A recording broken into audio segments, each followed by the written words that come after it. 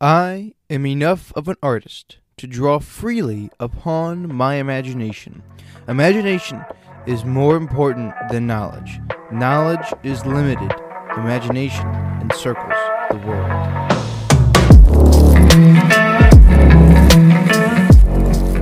Folks, welcome back to another episode of Food for Thought, and today I'm really excited. I'm excited for a couple of reasons, as I always am.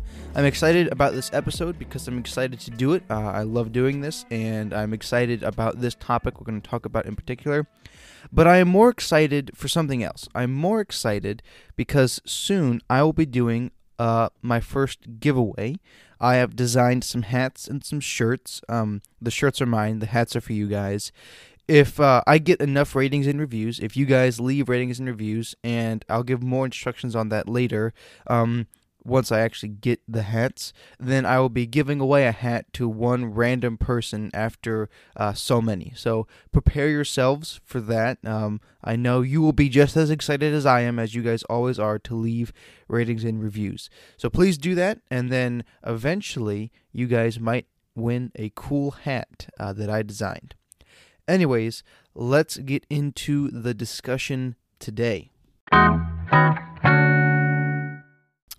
So, that quote was a quote by none other than the great scientist, the physicist, the theoretical physicist, Albert Einstein. It's a great quote because, well, yeah, imagination is awesome, but it's also very important to him because a lot of what he did was really imagining. A lot of other scientists actually proved his theories, and most of his, he is a theoretical physicist.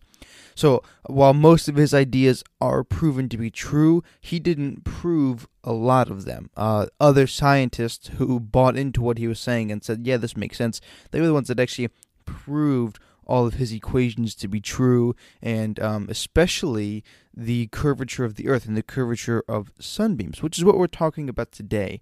Not specifically the curving of sunbeams or light particles or anything like that, just cool space stuff. That's what I like to call it. That's what the title of this episode is going to be called, Cool Space Stuff.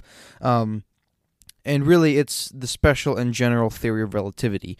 And actually, some of it isn't even space stuff, but I like that title. So cool space stuff is what we're talking about today.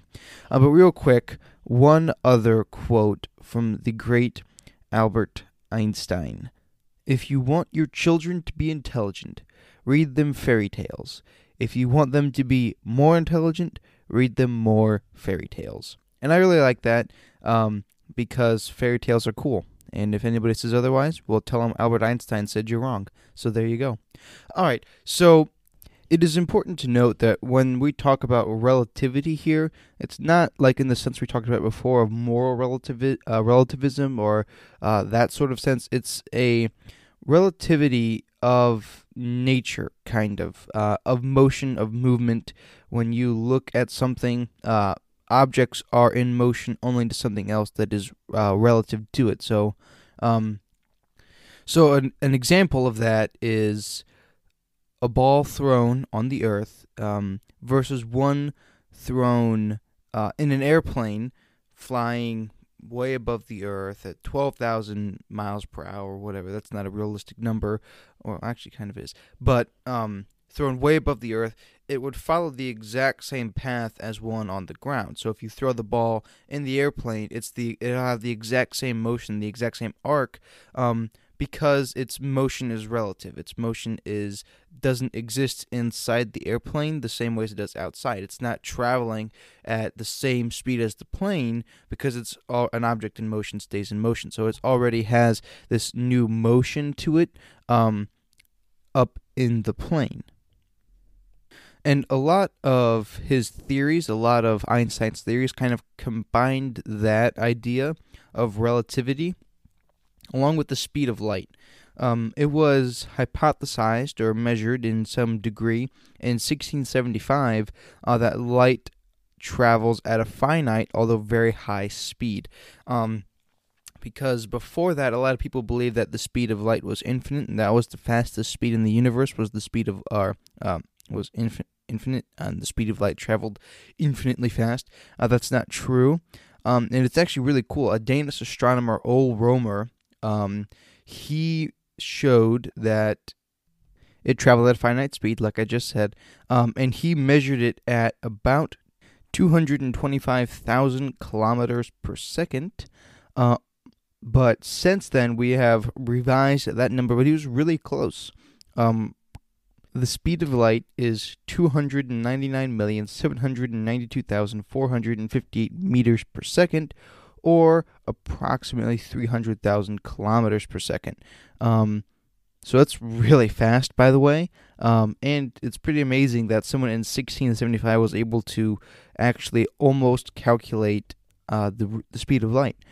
Anyways, the importance of this is Einstein theorized that light was the fastest that anything could travel ever, no matter what. It was this universal speed limit, and that's where the equation E equals mc squared. As you get closer to accelerating to the speed of light, you gain more weight, and therefore it takes more energy to travel that fast, and you can never actually catch up to a beam of light. It's become this universal constant, and he kind of hypothesized or theorized that there were some problems with physics of his day because their science wasn't aligning up to that hypothesis, which is why I wanted to read you that imagination quote, because his imagination is what led him to make all of these great discoveries. He had no real proof for his claims. He just thought, you know what, this doesn't make sense according to this thought experiment that I did.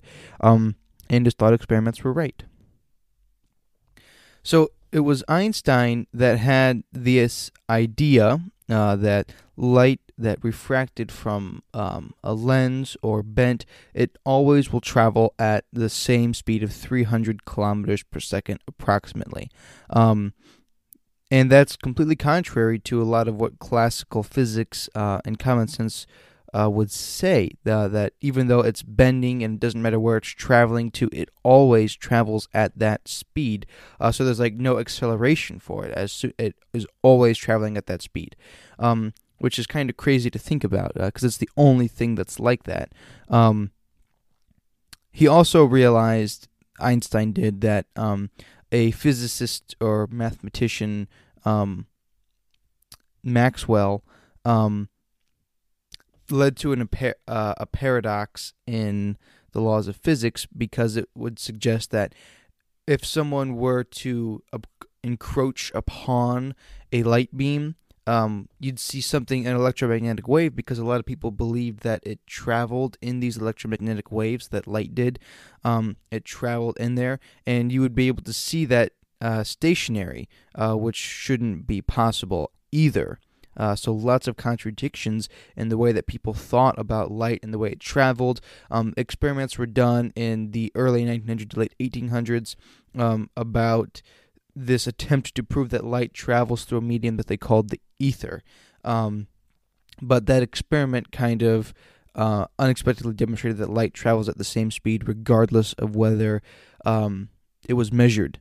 So no matter what, light travels at the same speed, and as they did this, they found that the ether does not exist, and then it became an idea that possibly it traveled through these electromagnetic waves.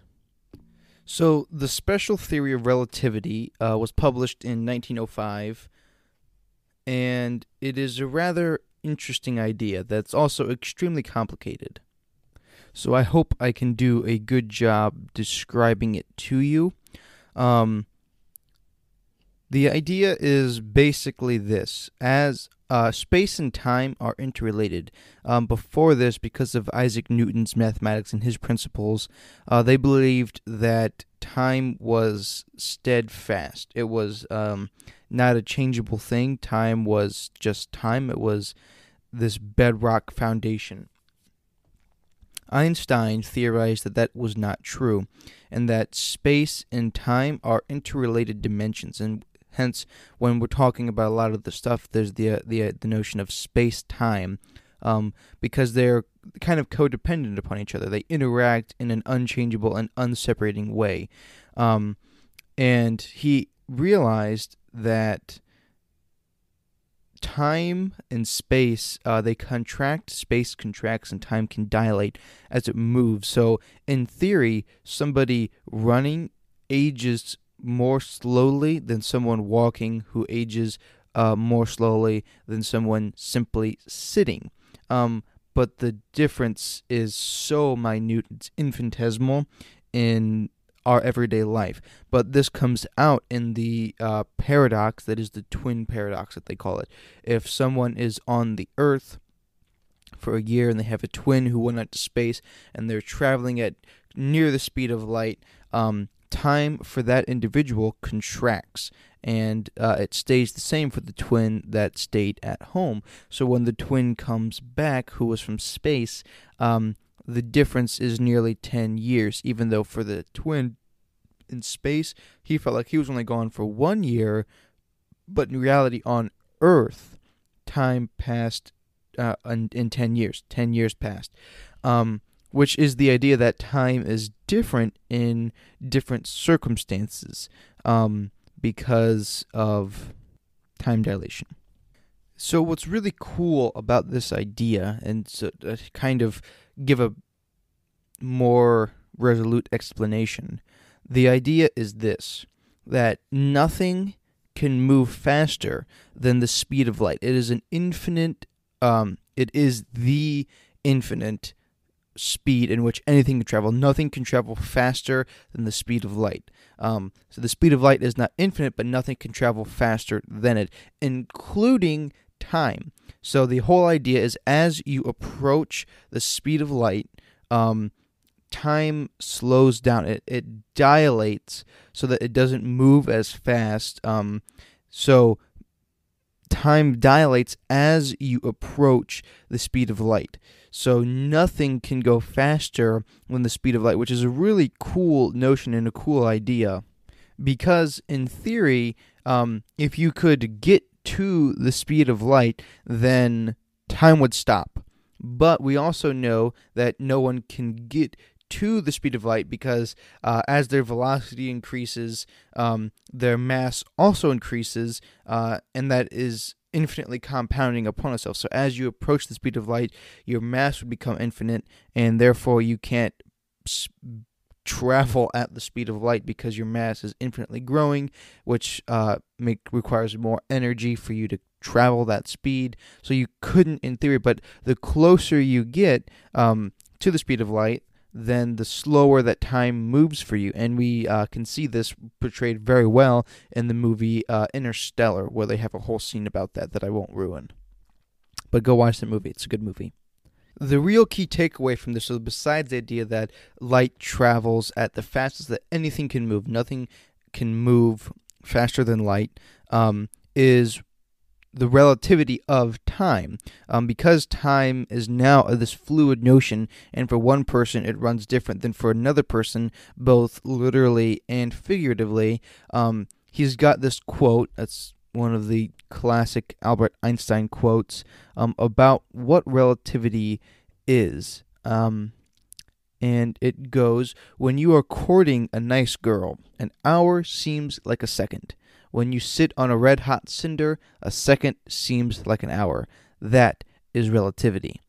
So the whole idea of this first of his relativity theses, special theory of relativity, is that time is now this relative notion and that it can travel at different speeds.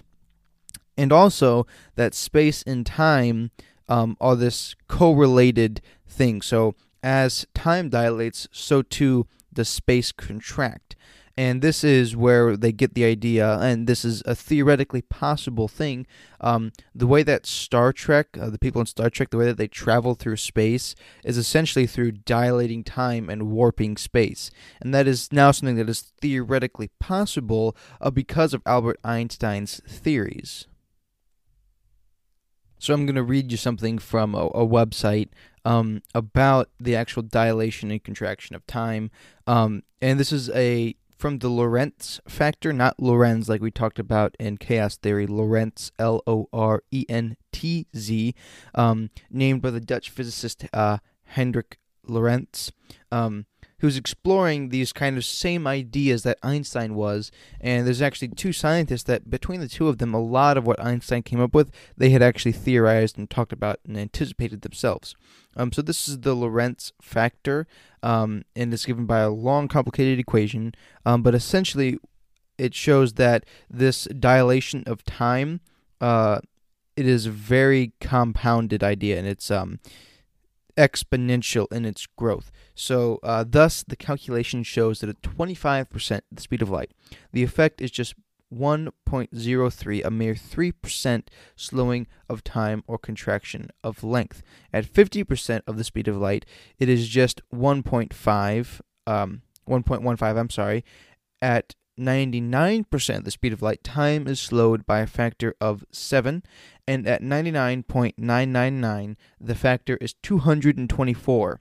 So if it were possible to travel in a spaceship at, say, 99.5% the speed of light, a hypothetical observer looking in would see the clock moving about 10 times more slowly than normal, and the astronaut inside moving in slow motion, as though through a treacle.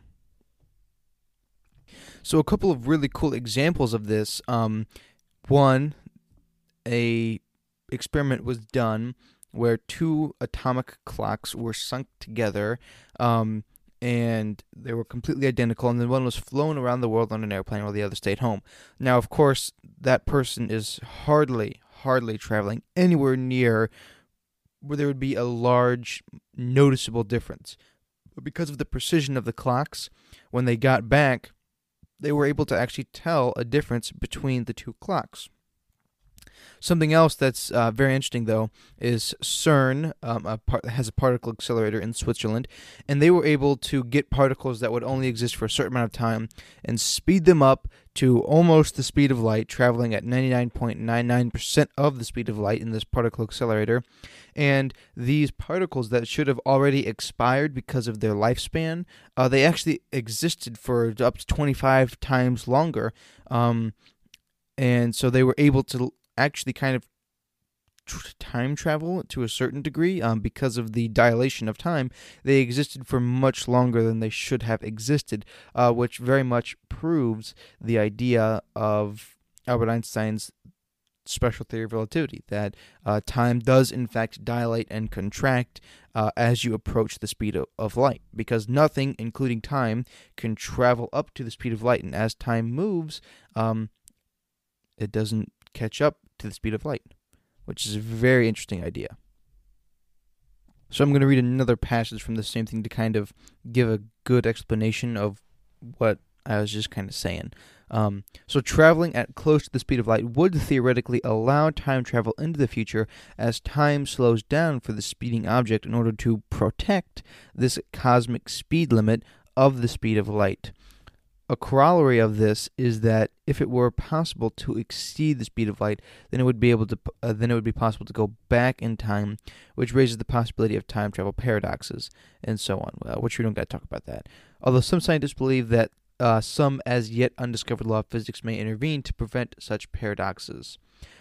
Actually, special relativity does not specifically forbid the existence of particles that travel faster than light, and there is a hypothetical subatomic particle that actually does, and it's called a tachyon, which would indeed spend its entire life traveling faster than the speed of light, but it is currently still hypothetical.